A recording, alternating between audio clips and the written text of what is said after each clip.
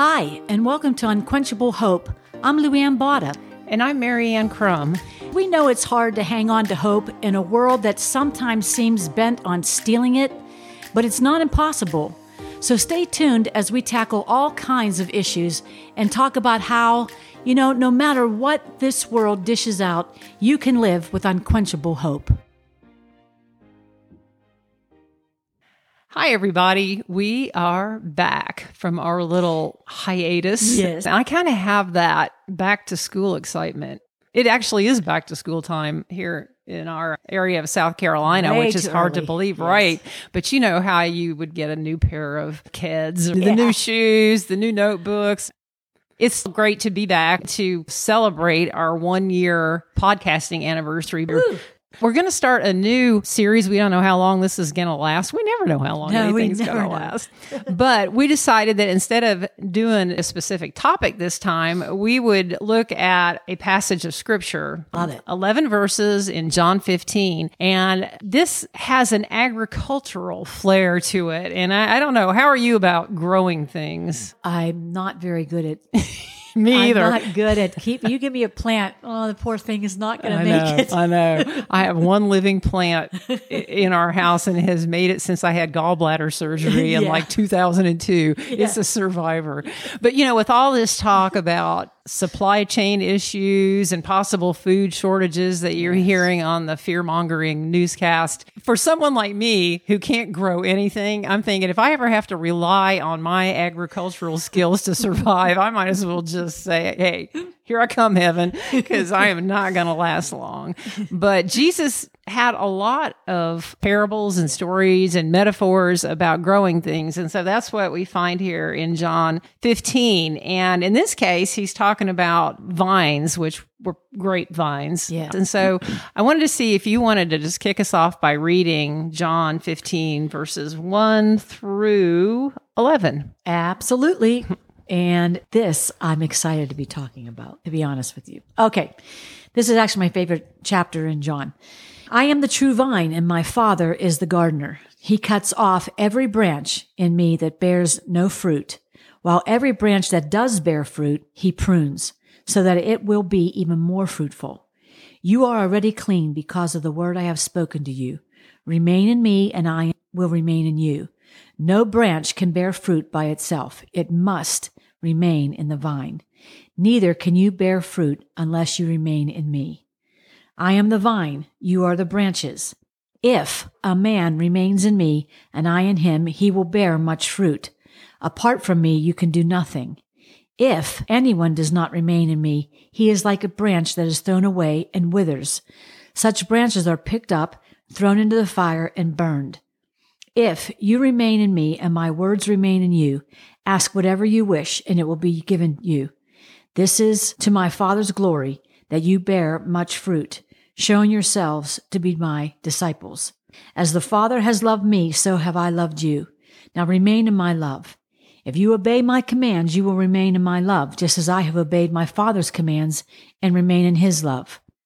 I have told you this so that my joy may be in you and that your joy may be complete. There is so much good stuff in here and a little bit of scary stuff in a way. But first of all, just to kind of set the scene, this was when Jesus was with his disciples right before he was going to be crucified. So he's imparting in these chapters here his last thoughts and his prayers for them. And you can imagine that he's looking at these disciples of his who didn't always seem to be the brightest bulbs in the chandelier. They were fishermen and tax collectors, and this was such a brand new thing for them, and the Holy Spirit had not been released to them. Mm-hmm. Yeah, released. So we're kind of hard on them. I shouldn't have said that. But you can imagine, again, he's looking at them thinking, all right, I'm entrusting this whole thing to these guys. Yeah. So that had to be a little bit of an unnerving thought to him. So that's the context of this. So he's just really downloading a lot of truth to them.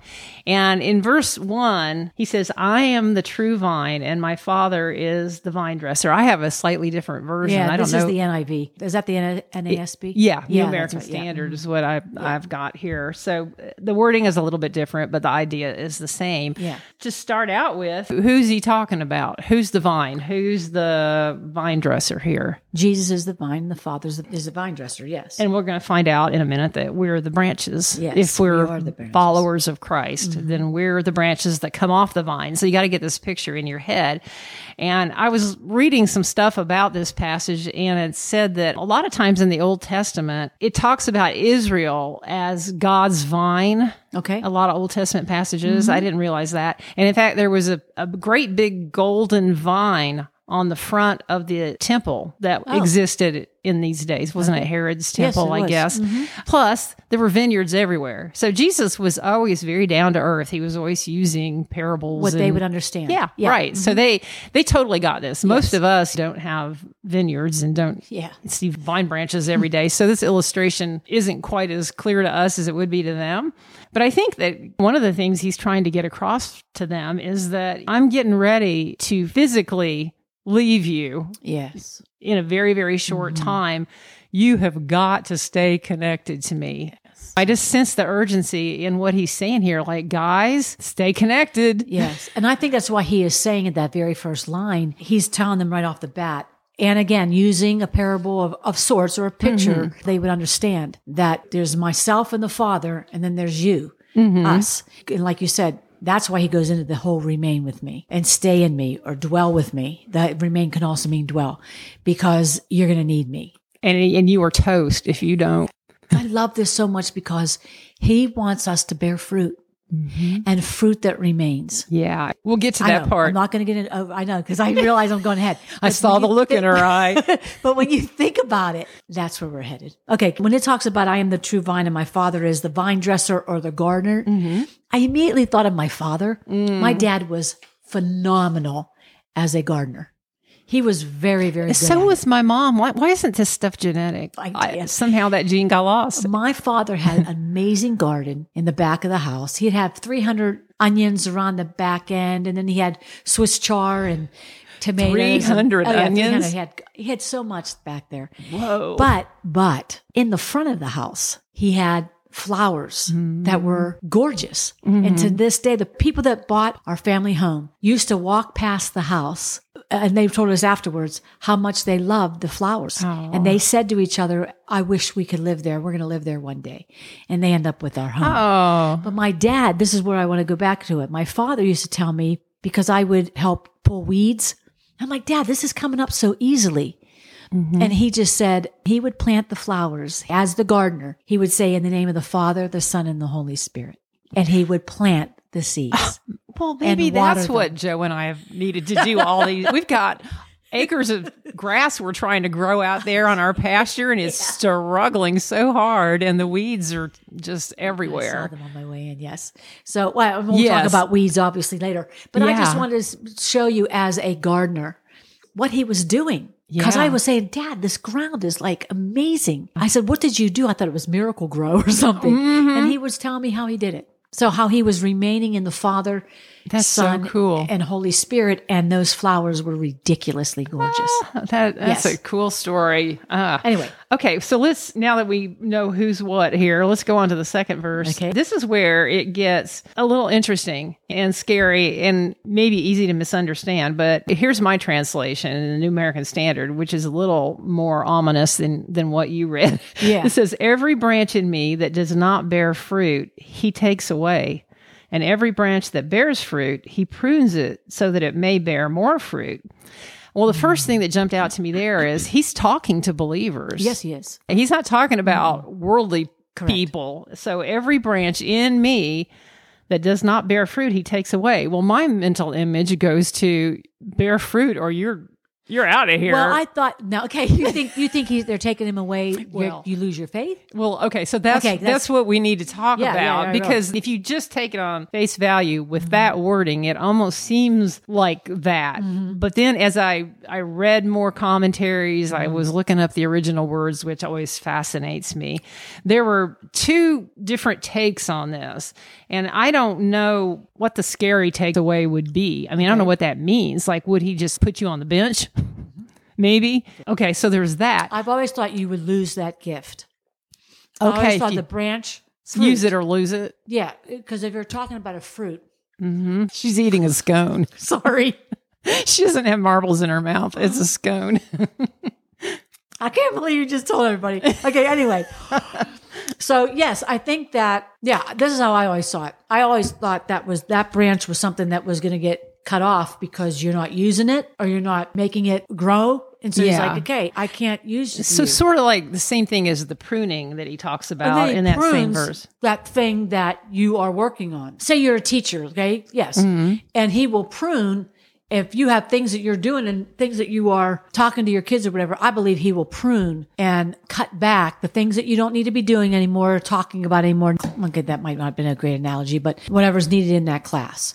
Okay. He's pruning gifts. That's what I saw this as. We're the branches. So he's pruning us, but he's pruning the gifts because that's what he wants. He wants the fruit of our lives. That's how I see it. But what else did you see? Okay, so I could be wrong. Several commentators on the phrase that says he takes away, like every branch in me that does not bear fruit, he takes away. They said that phrase takes away in the original language can mean lift up. And it said that grapevines, sometimes they would bend in a way that the lower branches would be down on the ground or be too low and they weren't getting any sun. So they would have to go through the vineyards and lift those branches up so they would get more sun. Okay. If you're thinking about believers that really aren't using their gifts, aren't walking in the Spirit, aren't living out what God has for them, maybe those believers he takes and he somehow does all he can do through his Spirit to motivate them to get closer to him, to get closer to the sunlight. Of course, they make the choice whether they're going to do that. Yeah, are they going to do the Bible study? Are they going to spend that daily time with him? Yeah. All the spiritual disciplines. I had never heard that either. But that verse was so scary to me that I really wanted to read a lot about. Yes. What does this really mean? You know what it made me think of? It made me think of the picture of Jesus with a little lamb around his neck, and how they had a wandering sheep that was constantly getting into danger. They would have to break the leg on the little lamb. Yes. I know. But the shepherd would put it around his neck. He would take that sheep that has the broken foot, and put it around his neck and actually carry it around with him so close to him that after that sheep would never wander off again. And that's what it reminded me of with this. That's that he takes the weak believer and does all he can do to bring him closer. That's very good. I never, ever associated with it. I don't even know that I've ever heard anybody associate that way because we're always talking about fruit, because I always ask for fruit that will remain. And so I always thought the fruit was what we did with our lives.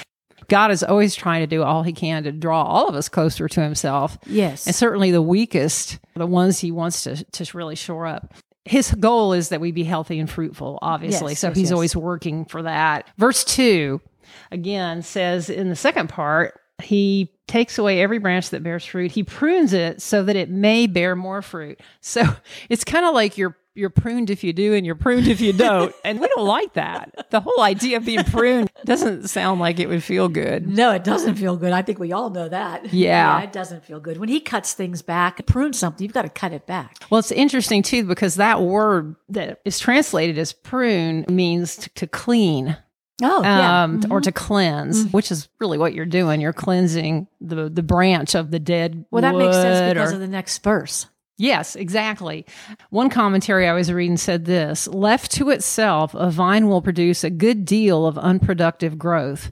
For maximum fruitfulness, extensive pruning is essential. Wow. So we all probably have a lot of unproductive growth in our lives, just areas that... And maybe that's where when we struggle sometimes and feel the pain of things being cut away or cut back, or you need to work on this, you need to work on that. And we feel those things.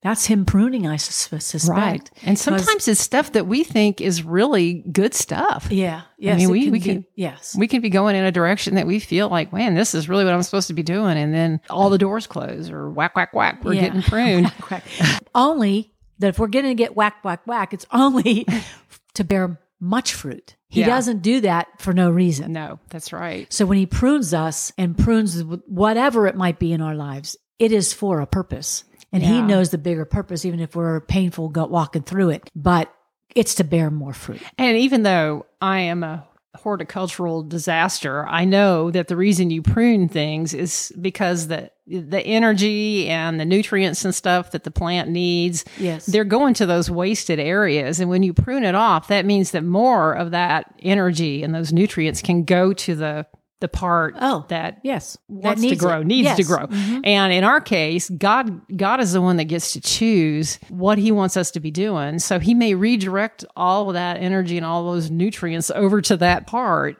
Yeah, that's good. And if we resist it, we're missing the boat. But it obviously can hurt when he takes away things or ministries or redirects. When he redirects, sometimes it's like, what? It's really a redirection. That's a good way to put it. It's not a taking away. It's a redirection. Yeah. Yes. Another commentary said this about the pruning thing. Dead wood is worse than fruitlessness, for dead wood can harbor disease and decay. God removes the dead wood from his church and disciplines the life of the believer so that it is directed into fruitful activity. And removing the dead wood from the church, again, that's a little bit ominous. But if you go up to Matthew 7, verses 15 through 20, that's where he talks about the wolves in sheep's clothing. In that passage, he goes from the wolf metaphor again into the vine thing again. And he says, a good tree cannot produce bad fruit, nor can a bad tree produce good fruit. Every tree that does not bear good fruit is cut down and thrown into the fire. So then you will know them by their fruits. There you go. Yeah. Mm-hmm. So same picture. And in my experience, and this, I don't want this to sound super harsh and judgmental, but when there are wolves among the sheep, if there are people in the congregation that it's almost like Satan has planted them there to cause division and uproar, sometimes it's horrible when you discern that and then those people are still there and they're still doing what they're doing. Yeah. But in time, I have never seen that happen where God did not do something to remove them. Mm-hmm. Yeah. And that's kind of the same picture we have there. Yeah. I think it's very obvious in church where the Lord would want to remove that wolf, because that wolf is sly and you never know who that could possibly be. But when you recognize it, and I think, again, you know them by their fruits. Mm-hmm. You just do. Yeah. So I think if we would just look at people and say, wait a minute, this is not bearing fruit whatsoever. And when there's gossip, all that kind of stuff, that doesn't bear fruit either. And so that is a way to cut that stuff off too. And we should have a healthy fear that God takes it seriously if we're causing any kind of division or if in some ways we're acting like wolves. It's a big deal to him. And again, going back to this passage in Matthew with the tree, and then what that commentary said, it's like it harbors disease and decay. Yes. And in our own personal lives, when we are spending all of our energy in areas that we want to do, but maybe it's not what God wants us to do, then it's going to harbor decay in our spiritual life. Yeah. So, and again, I think he's gentle also. I don't think God is harsh. I think he shows us and shows us and shows up as he's changing direction at times. When it happens abruptly, that's tough. But I still think when you see it happening, or you can see something something that seems like it's going to break here. So you see it ahead of time. So it's not like he's going to come in and go boom and surprise you. Sometimes we can be hard of hearing. I think there's, I don't want to say warning, maybe that's the right word, not so, but I think there's warning signs ahead of time. This is ready to fall. You better be aware of what's coming next. Mm-hmm. Does that make sense? Right. I don't know. Because I don't know if that's part of pruning and that's probably part of cutting back or cutting away or all those kind of things. It's always so that it can grow more. Yeah. And grow so the more person full can go and beautiful. Stronger. Yes. Yeah. Yeah. What do you feel like God has used the most in your life to prune you? That's good. Probably. Surprise attack. Yeah, no, that's fine. I was thinking relationships, but I'm not sure it's that. It's probably ministry. Mm-hmm. He's pruned me a lot. Yeah, me too. A whole lot. And probably for greater fruit. Mm-hmm. I think, again, I'm always talking about those kids, but that is fruit that has remained. Yes. So that's that kind of fruit. Mm-hmm. But the pruning part, I think, is just pruning me. Okay, I shouldn't say ministry. I should say me. He's pruning my ideas, I thought, all those things. Those things get pruned before him and saying, you know what, just look at me, Lou. Even if I'm pruning this thing off, it doesn't mean you're done and you're over. Right. That's right. It means that I got something else for you to do. And so those things are sometimes hard because you can't see, but you can feel it. Think of that verse, at least for me, that something about they had zeal without knowledge or something like that. You know what I'm talking about? And I feel like that was me 40 years ago. I had so much zeal because the transformation in my life was so big when I became a Christian. It's like I wanted to do all these great things, you know, and there was no way I was ready for any of that. And then over the years, you know, I've had a lot of closed doors that I thought were going to open, seemed like they would open and they didn't. I look back now and I think, man, God really did know. Yes. Duh. Light bulb moment. No, in retrospect, it's easier to see sometimes, but when you're in the middle of it, it can be hard. It is very hard. Disappointing. And, when you're in the middle of it. Verse 3, Jesus talking to the disciples, and he goes to this idea of pruning. Remember, it means cleansing. So he says to them, you are already clean because of the word which I have spoken to you. Again, I don't think we've hardly done an episode where we haven't mentioned the verse in Hebrews about the word of God. I bet you can quote it. For the word of God is living and active, and sharper than any two-edged sword, and piercing as far as the division of soul and spirit, of both joints and marrow. And judge the thoughts and intentions of the heart. You did it. Ding, ding, ding. I had mine written down, but you win. So you're thinking about, okay, so what's he saying to this kind of ragtag group? You're already clean because of the word I have spoken to you. So what do you think that means? I have no clue. But then you explained it. If you just said that vine has to be clean, what were you saying? Well, you know, you have to prune it for greater growth. Okay. So the nutrients can get to the right part. I mean, this whole thing is messing me up because this is not how I thought this scripture was at all. I took it completely by the gifts and calling that the fruit of your labor. Well, I'm not saying that it's not. That's not. I know. Yeah, but that's okay. So that's okay. We're going another direction. That's fine. I used to say this to myself all the time when asking the Lord to wash me. So I would always say, but you are already clean because of the word I have spoken to you. Lou, abide in me and I in you, as a branch cannot bear fruit. I mean, I memorized that whole thing because I was going after you're already clean because of the word I have spoken to you. So I'm thinking, I go to righteousness. I don't know what this means. Well, yeah, and I think I mean that is true. Yeah, that is true. But the word clean and the word prune are essentially the same there. So you could say you are already pruned because of the word. So I think about the power of God's word to prune us. You know, the truth of that verse in Hebrews, that it can discern our thoughts and our intentions. And I've been doing a Bible study this summer with the ladies at our church on the book of James. Oh, yeah. You talk about getting pruned, honey.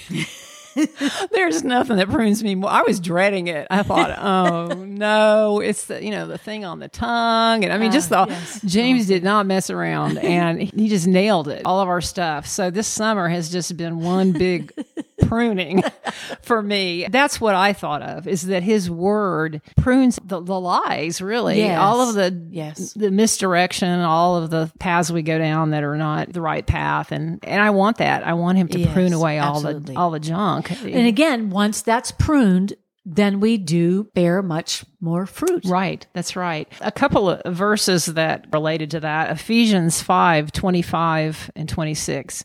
It says, Christ also loved the church and gave himself up for her so that he might sanctify her, having cleansed her by the washing of water with the word.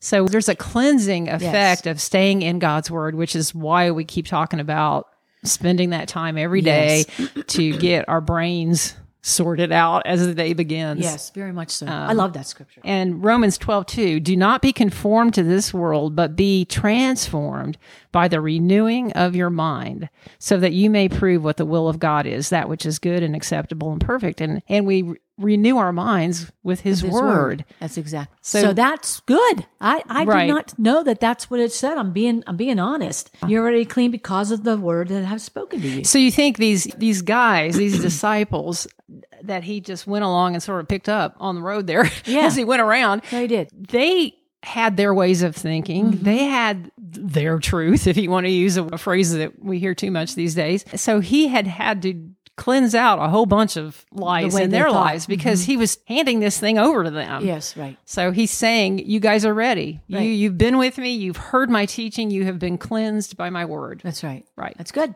Well, we're probably about out of time. I know we didn't get very far down the road, but that's okay. We'll get into it again next week. That's right. All right. We pray you've been encouraged today and that you'll come back next week for more truth and hope. And if you'd like to know more about us, check out our websites. Those addresses are in the show notes. And hey, if this podcast encouraged you, it can probably encourage someone else. So please share it and share some hope.